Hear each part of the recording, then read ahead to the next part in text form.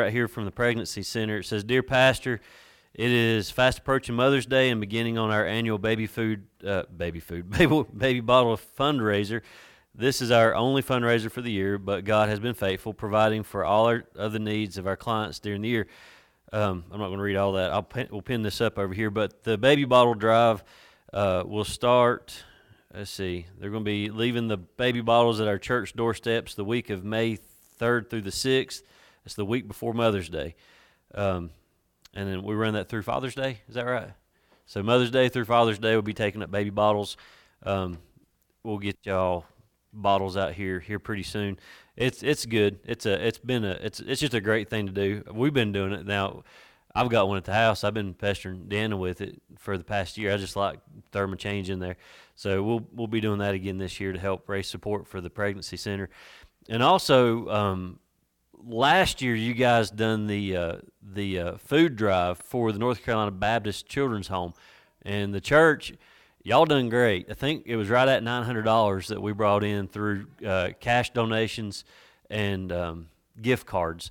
So if y'all want to do that again, we can set that up, and we'll put a box up, and you guys can just drop your cards or whatever in that thing, and we'll do it the whole month of April. It just blew my mind. Y'all done amazing last year with that, and I know it was much appreciated and supported down there in Winston. So if y'all want to do that, we'll make a box and stick up here. And I don't know whether to put Kristen in charge of that again this year or not. You okay?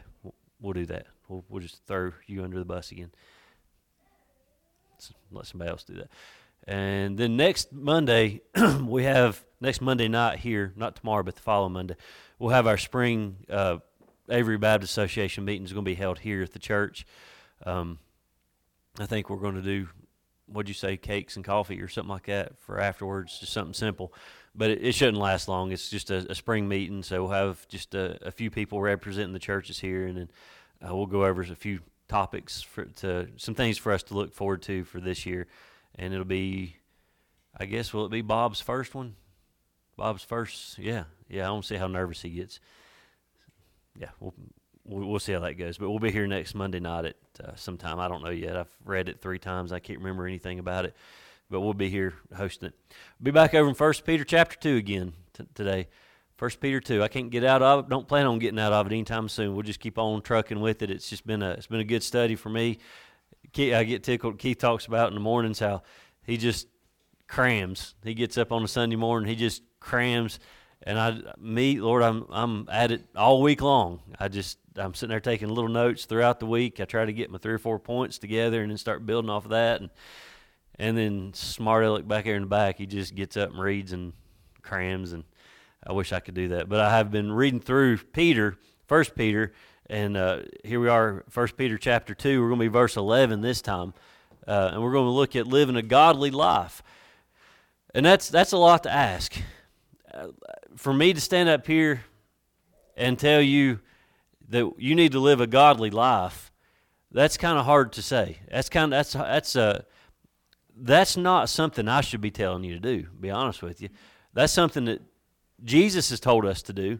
That's something that the Bible continues to instruct us to do. Live a godly life. So I shouldn't have to tell y'all, and I probably shouldn't be told, but it's good to be reminded every now and then that we are to live a godly life as much as possible. Live a godly life. We live in a time when the flesh we'll just call it the sinful nature, it's exalted.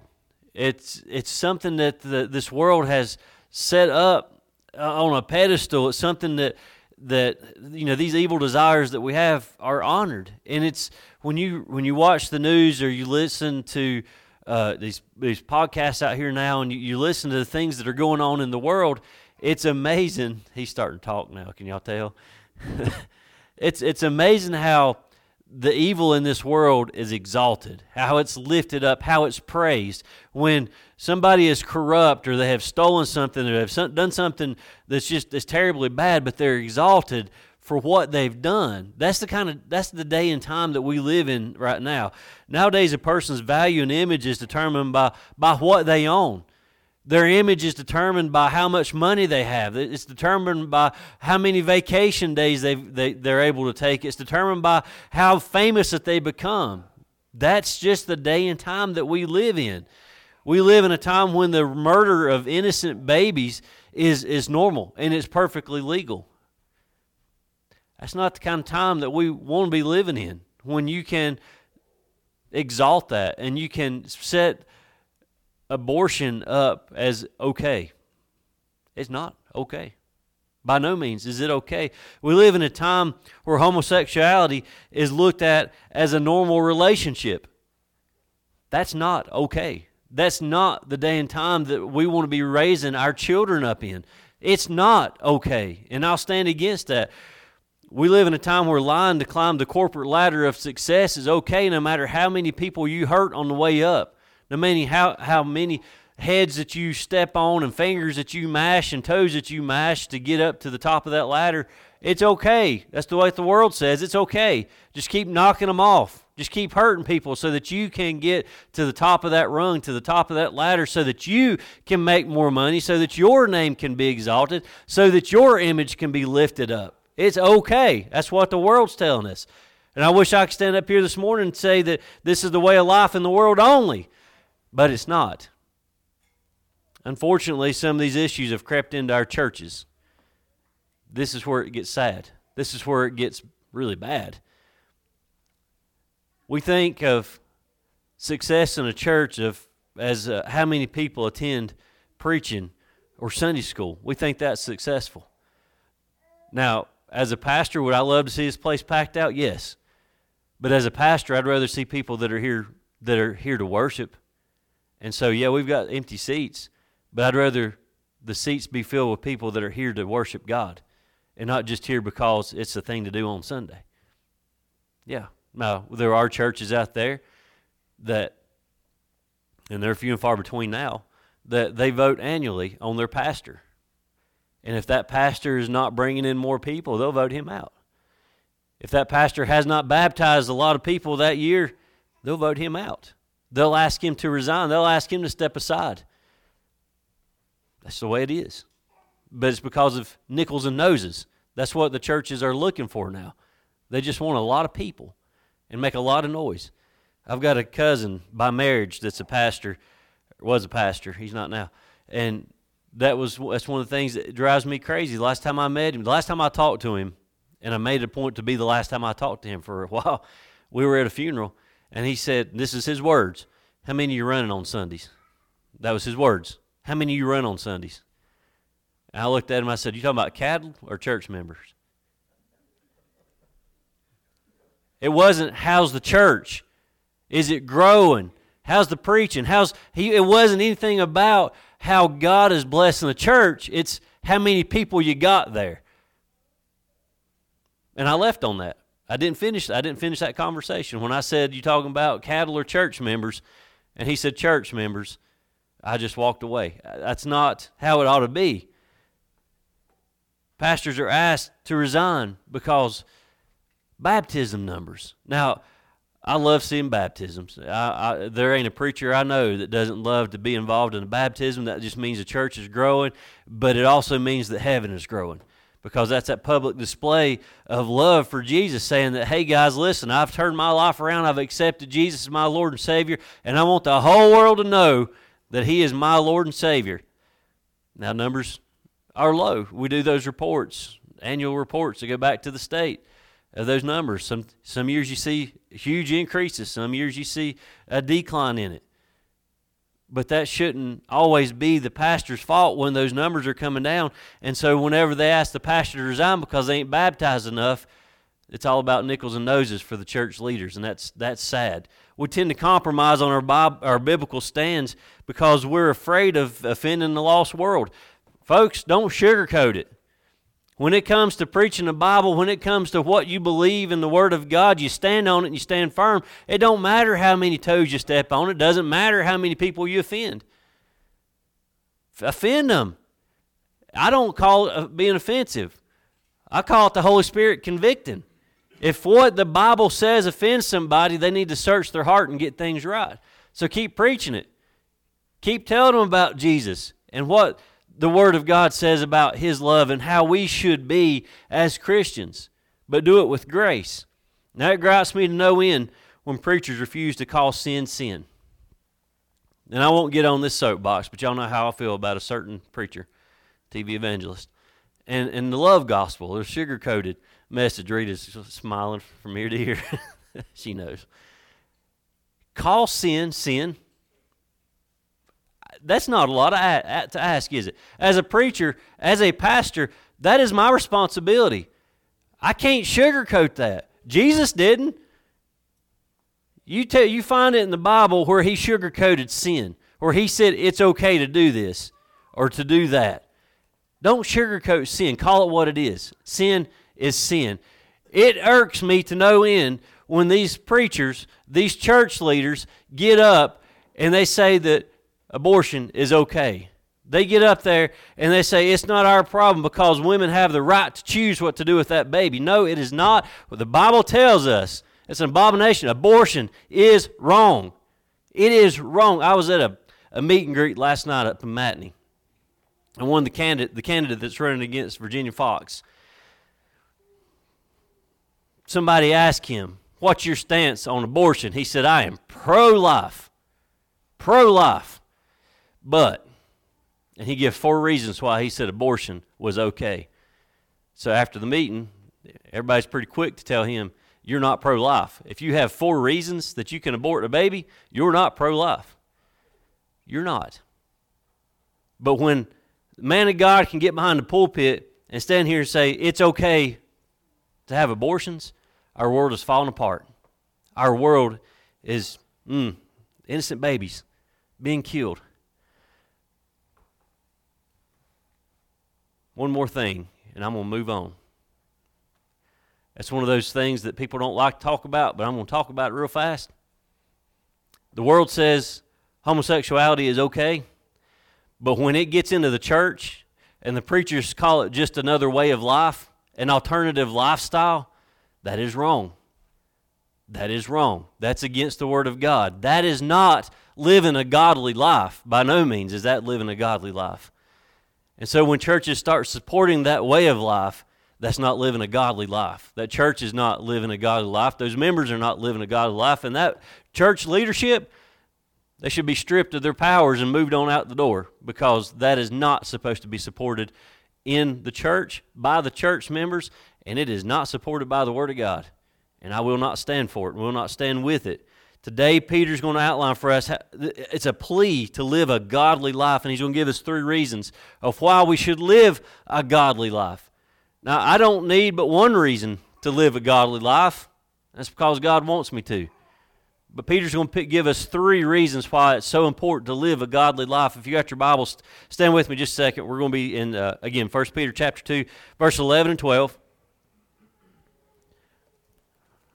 Verse 11 says, "Dearly beloved, I beseech you, as strangers and pilgrims, abstain from fleshly lusts, which war against the soul, having your conversation honest among the Gentiles, that, whereas they speak against you as evildoers, they may be your good works, they may by your good works, which they shall behold, glorify God in the day of visitation." Let's pray. Father God, we come back to you this morning. God, I pray for, Lord, God, I pray for words today.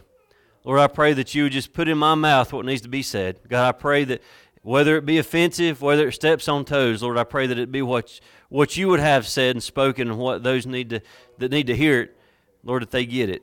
And Lord, this morning as we prayed, God, I pray that you would be with those churches around us. Father, we're getting close to the end times. God, I pray for salvation. Lord, I pray that these preachers will keep preaching sin and how wrong it is. Hell's hot. Heaven is forever. Heaven is sweet. And I pray, God, we not get away from that as preachers of the gospel. Lord, I pray today if there be one lost in these churches, that today would be their day of salvation. And Lord, I pray today as we go into your word that we would see how important it is for us as a church, for us as Christians, for us as individuals to live a more godly life, a life that would be pleasing to you, a life that would glorify your name, a life that proves that we love you and that we have given our heart and our lives to you. Lord, I pray today that you would just open up our hearts here today. Lord, I pray that we have confessed our sins. Lord, I pray that we came in here cleaned up and ready to worship you. And Lord, we've left the things of this world outside these doors. And Lord, I pray when we walk out of these doors, we not pick them back up. We love you this morning. I'll listen to your Son's name we pray. Amen. You can have a seat. First thing we're going to look at this morning, we should live a godly life because we are strangers and pilgrims on earth. And we talk about this pretty often. We're strangers. We're pilgrims. This is not our home. As Christians, this is not our home. As unbelievers, this is not your home either. And that's unfortunate. As Christians, heaven is our home. As unbelievers, hell will be your home for eternity. There's no way around it. You're going to get one or the other. It's totally up to you where you want to go. Now, verse 11 tells us again, says, Dearly beloved, I beseech you as strangers and pilgrims, abstain from fleshly lust, which war against the soul. Now, this has become kind of the theme to the book of Peter here that we've been in. Believers are only strangers living in this world. That's what we are. We're just strangers, just passing right on through. The use of the word pilgrim in this verse, it gives us a temporary idea than just strangers. The word pilgrim means that we are staying for just a little while, but not long enough to lease a house. I can't remember which one of my commentaries got that from, but I like that. We're staying here just a little while, just not long enough to lease a house. As believers, we're only passing through on our way home to heaven. We're just stopping by for a little while. We're just swinging by. Think of it just like Jesus. Jesus was just passing by for those 33 and a half years that he was here on earth. He was just stopping by and performing miracles and showing us. And we talk about it this morning a little bit. He was God with flesh on him. He was just here for a little while so that he could set up and establish and try to get as many disciples and believers as he could to understand why he was here, that he was the Messiah. And Keith, you never did get around to it, but one of the things that I think about when we were talking about that lesson this morning is, we talked about the Roman soldier that said, surely this is the Son of God after Jesus died. But what did it take for the disciples after Judas was out of the picture? What did it take for the disciples to believe that Jesus was who Jesus said he was? Was it the death? No, I think they lost all faith after that. He's not here. Was it the resurrection? Nah, that probably got them going. I think it was the ascension. I think 10 days later, I think it was the ascension when they said, by George, he is who he says he is. Holy smoke, there he goes. And he's gone.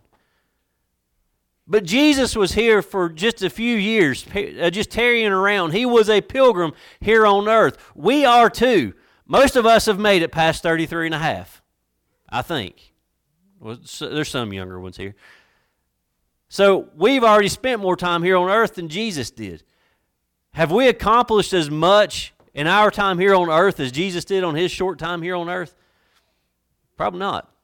Now, I'm not saying we're going out here and we're going to be performing miracles and doing that, but what are we supposed to be doing? We can do what he did, and that is help build up disciples, make disciples. It is for us to be a witness and to give our testimony and to lead others to Jesus. That's what we are to do as Christians, lead others. We are just passing through, so while we're here, let's see if we can't help others get to heaven as well. Help lead them, pray for them, read the Scripture to them. Be like that eunuch and Philip, where he's reading it, he just don't understand it. And he says, I wish somebody would explain this to me. And he explained it to him, and he took him down and he baptized him. Then he went on back home, and his family was saved. That's what we're here to do. Be like Philip. Try to explain the Scripture to somebody so they can understand it, and so they will be saved. They can take it back home. Their family would be saved. That's what we're doing as pilgrims. We are just passing through and passing the message along as we go through this life. Everywhere we go, be a pilgrim. We're not there very long. We're just passing through. Now, I think about it this way. We're to live with our thoughts on home. And I know I talked about this not too long ago. We need to live this life here on earth right now, thinking about what's to come, thinking about what's in store. As believers, all you need to do is just keep looking up, because one of these days that eastern sky is going to split wide open and we're going to go home. That's what I think about. I don't just think about heaven. I think about that sky splitting and that trumpet sounding, and I'm just getting carried away. That's what I like to think about. As believers, we're supposed to be focused on what's to come, and that's heaven. And keep your mind on that. Now, I think I said this a few weeks ago, but when I traveled a lot, that was always on my mind, home. No matter where I went in this world, my thoughts, my mind was always back here. It was at home with the youngins. It was always back here at church. Always. That's the way we're to live this life, because we're not home. When you go on vacation, when you leave your home place and you go somewhere else, where's your mind always wander back to? Home. Home. I want to go home. I'm ready to go home. Abby, bless her heart, that youngin gets homesick after about 2 days. She cannot stand to be away from the house. It don't matter if she's down at my mom and dad's house or mother-in-law's house, wherever she's at. She's ready to come home pretty quick. We should be homesick. That's what, as a believer in Jesus Christ, we should be homesick every single day. All we should think about is being home with Jesus, being home with loved ones that have gone on before us. Those pilgrims that have finally made it to their resting place. Wherever their pilgrimage has led them through this world, they finally ended up in heaven where they wanted to be. As we live out our lives here on earth, our minds and our hearts are always on heaven, which is our permanent home. This means that we don't get caught up in the worldly things and the worldly customs that are going on here. We cannot get caught up in what the devil has going on down here on earth. Keep your mind focused on heaven. We don't practice these lifestyles. We practice the lifestyle of heaven. What is the lifestyle of heaven? Does that ever just cross your mind? What is the lifestyle of heaven? We know when we get to heaven that there's going to be a lot of fellowship. We know there's going to be a lot of worship. We know there's going to be a lot of singing going on. Why can't we start now? Why in the world can't we start now? Why can't we start practicing a lifestyle of heaven right now on earth? There's no reason we can't. Folks, there's no reason we can't practice a lifestyle of heaven right now. Whether it's getting up and singing or going out and praising the Lord wherever we go. That's practicing a lifestyle of heaven. Why not? What's stopping you? Don't worry about looking bad or sounding bad. I sound bad all the time. I was having an off morning this morning trying to sing. I had something in my throat. I can't sing anyway, but it got even worse. I enjoyed it. I enjoy being able to sing, praising the Lord, making joyful noise. That's exactly what it is for me, a noise. Why can't we do that? Why can't we practice a heavenly lifestyle before we even get to heaven? There's no reason we can't. Now, this word stranger right here, it literally means someone who lives alongside or is exiled, but their home is somewhere else. That's us. Our home is somewhere else. When we leave here after a while, we're going to go to Vilas, and we're going to park that car at 128 Jacks Road, and we're going to go in there, and I'm going to eat me a big old bowl of soup. But that's not my home. That's my house. That's not my home. My home is heaven. When you leave this place here after a while, you're going to go to your house. And you're going to fix you a Mater sandwich, or you're going to get you some fried bologna, and you're going to sit down and you're going to eat, but you're going to eat at your house. Someday, we will go home, and we're going to sit at that big old marriage supper of the Lamb, and we're going to sit there and we're going to feast. But we're going to feast at home, not a house, because we're going to make it home. We're strangers now. We're pilgrims now. But one day we'll make it home. we're going to be home. Number 2, we should live a godly life because sin will war against our souls. And that's verse 11 again. And it tells us, it says, Dearly beloved, I beseech you as strangers and pilgrims, abstain from fleshly lusts which war against the soul. Every person who reaches the age of accountability knows what the desires of sinful nature is like. Every single one of us. And if I need to define that, I'll just go ahead and define the age of accountability. It's when you come to the knowing, understanding of who God is and what He can do for you. Is there an age? No. There's no set age. Some people say 12. I will say you're wrong. I will say you're wrong. There are kids that probably 4 or 5 years old know more than about God and His love than some 60 or 70-year-olds do. What is that age? There is no age. I'd say there's probably people that are 80, 90 years old in third world countries that have never heard about God. They've not reached that age of accountability yet. I'm chasing rabbits, but I'll say that's why we need to be supporting missionaries. There's still people in this world that have never heard about God, but they have lived sin-filled lives.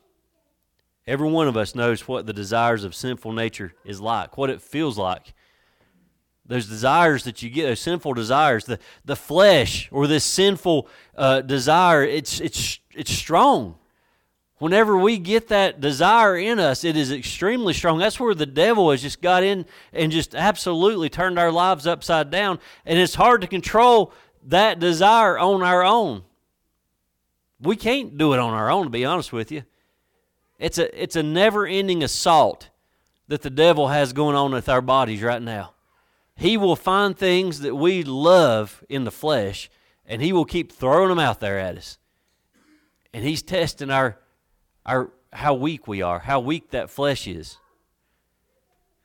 What are the acts of sinful nature? Paul tells us over in Galatians 5:19, he says, adultery, fornication, uncleanliness, lasciviousness, idolatry, witchcraft, hatred, variance, emulations, wrath, strife, seditions, heresies, envyings, murders, drunkenness, revelings, and such the like. That's a long list of stuff, and there's more. And there's more. I can sum it up like this, though. Anything that's displeasing to God, that's sinful. Anything that's displeasing to God. These sinful desires, they war against our soul. The flesh is so strong that it actually keeps us from doing what we know is right. Because, like Preacher Ray says, if it feels good, just do it. That's the kind of mindset that we have right now. It's the mentality that we have as believers. If it feels right, just do it. Just do it anyway. How many times have we had an urge from the flesh and we wasn't where we needed to be spiritually and we gave in? I bet you could probably count on 1 or 2 hands this week how much you gave in. Amen or oh my. That's the way it is. It's not something that just happens every now and then. It happens almost on a daily basis for us as Christians. The more in love and the deeper we fall in love with God, the stronger and stronger the devil, or the more and the more the devil is going to try to get a hold of us. And the stronger those desires are going to be. The closer you get to God, the stronger those desires to war against the flesh are going to be. Here's some things I wrote down last night. Like I said, I was at a meet and greet, so I had time to sit and think because I didn't want to listen to what they had to say. I was sitting there thinking about things that we war against on a daily basis. And you know what the very first thing was that came to my mind? Don't laugh, because in just a second it's going to hit you pretty hard. We overeat. We overeat. Now think back to what we was doing this time last Sunday. We was overeating. I was. I don't know about the rest of y'all, but I was throwing down on some bacon. That was good. But that's one of those things that we struggle with, ain't it? Overeating. We're not to do that. How many times did you get mad this week? Don't answer that. That's not good. That's the devil. I was hoping that VJ and Judy be here this week. One stopped smoking and the other stopped chewing. They may be dead right now. They may have killed each other. I got a message from Judy earlier this week. She said, pray for me. It's getting strong. I'm thinking, I bet it is. I can't imagine. I've never had to quit an addiction like that. I can't imagine what it is. How many times have you done evil things, lusted, got prideful, cursed, acted selfishly, cheated, lied, or stole? Not that you've done all those this week, but I bet in a month's time, all that stuff is probably, some of it, the majority of it's probably come to mind, because that's what the devil's doing. He's throwing all that stuff against us. And as the Bible says right here, it says, which war against the soul. Those things war against us. The flesh is so strong that it keeps us from doing what is right. It's the flesh. The flesh gets you in trouble. The flesh is dangerous. It's dangerous business. The only hope of ever controlling the flesh is to walk in the Spirit of God, in His presence and in His power. 2 Corinthians 10:4 says, for the weapons of war, and back up, for the weapons of our warfare are not carnal, but mighty through God to the pulling down of strongholds. It is only through God that we can fight and that we can battle against the war of the flesh. We can't do it on our own. We got to have Him. For the weapons of our warfare are not carnal, but mighty through God to the pulling down of strongholds. We're told strongly, again, the Bible, this is what Peter's telling us. He said, abstain from sinful desires which war against the soul. We should run from them. Run away. Get away from it. Run to Jesus. Get to Jesus as quickly as you can so that He can help you get away from it. Because the flesh, it can do unbelievable damage to your soul when you allow the devil into it. These sinful desires, they enslave us no matter what the desires are. They enslave us. They pull us away from church. They pull us away from family. They pull us away from our friends. They enslave us. Desire for drugs enslaves us. The desire for alcohol, it enslaves us. The desire for nicotine, it can enslave us. The desire for pornography, it enslaves us. The desire for power, it enslaves us. The desire for money, it enslaves us. You get the picture? You get the picture now? The things that the tools that the devil uses against us, it enslaves us. The more we follow these sinful desires, the less freedom and liberty we have. Stay away from them. You run away from them as fast as you can. We become slaves to what we set our hearts and our minds on. So if we can get our hearts and our minds off of these sinful things that enslave us and get our hearts and minds focused back on God, then we're going to focus on that. We're going to allow it to lead us. Let me tell you one thing about desires. They will disrupt your life. They will destroy your life. They will disrupt your family's life, and they will destroy your family's life. Those desires will disrupt your church life. Those desires will destroy your church life. Those desires will destroy your testimony. Be careful with those desires. Number 3, last thing. We should live a godly life because an unbelieving world is watching. Look at verse 12 again. Having your conversation honest among the Gentiles, that, whereas they speak against you as evildoers, they may by your good works, which they shall behold, glorify God in the day of visitation. If I could sing, I'd sing that little song for you, the one we sing with the youngins. Be careful, little ears, what you hear. Be careful, little eyes, what you see. Be careful, little mouth, what you say. Yeah, that's us. We got to be careful with what we say and do in this world, because this unbelieving world that's around us, They're watching us. They're watching the Christians, and right now, the world is watching the church. Again, some of these TV evangelists are making these little churches like us look really bad.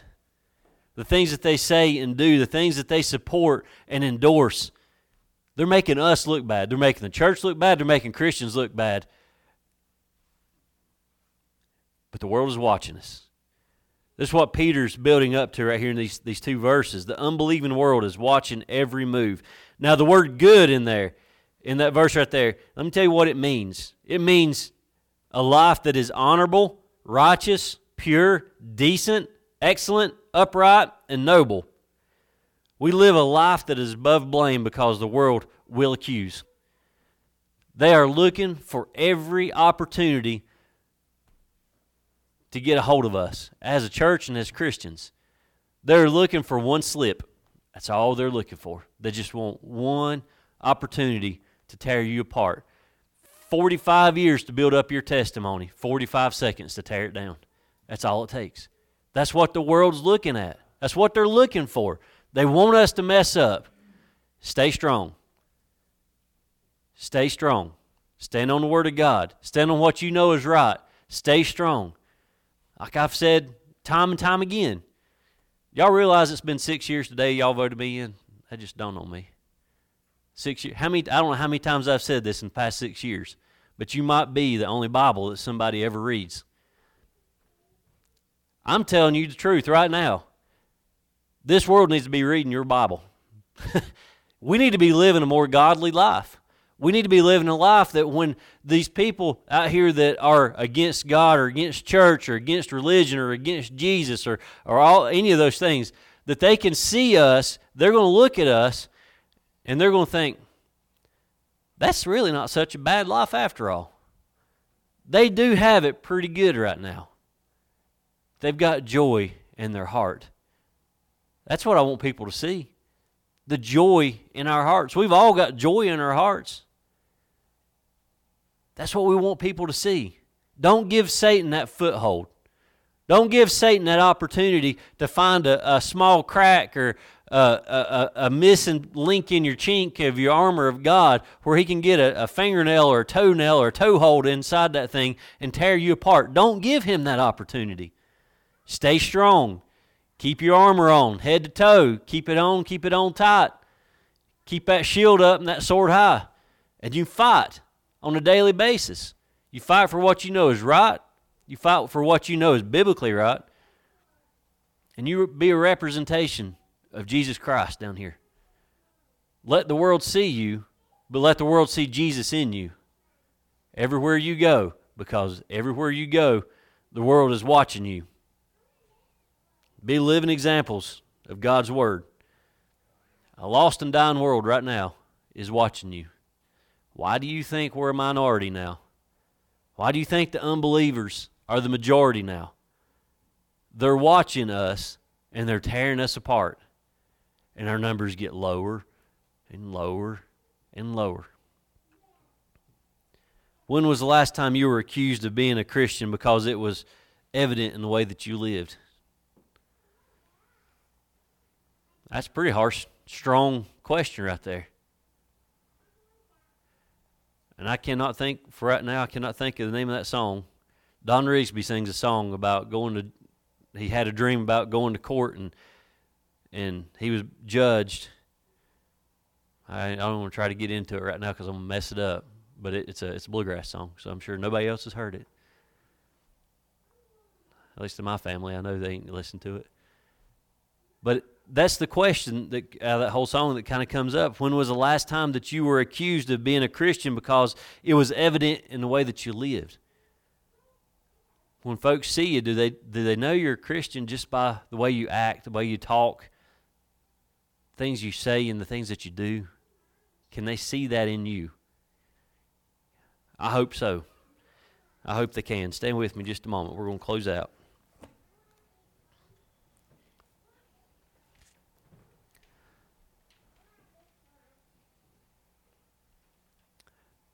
Be careful what you say. Be careful what you do. Be careful what you hear. Be careful. Be really careful right now. We know the devil is he's just ready to pounce. He's just sitting there waiting for you to turn. It's like deer hunting. Deer comes walking in at you, and he's walking towards you, and knows something's going on, and they'll look up at that tree stand, they'll look at you for a little bit. But that moment that they turn their head and they look away, or their head goes behind that tree or that bush, what do? You drop the hammer on them. That's what you do. That's what the devil's doing. We've got our eyes focused on Jesus, and just as soon as we take our eyes off Jesus, the devil's going to drop the hammer on us. He's going to smoke us, and we got to be ready. We got to stay vigilant and ready to fight at all times. And just hope there ain't a doe down the road there snorting, catching wind of you. Travis got it. Drop hammer on her too. Let's pray. Father God, tonight as we close out, Lord, we just want to thank you for love and grace and mercy. Thank you for understanding. Lord, today we just want to thank you for being who you are, for loving us when nobody else will love us, for caring for us, for the sacrifice that you made on the cross for us. We thank you for that. We love you and we praise you for that. And today, God, as we leave this place, I pray that we would take off out of this church with the whole armor of God strapped on tight, that banner flying high, so the whole world could see us, see you and us, and they can feel and experience the joy that we have in our hearts.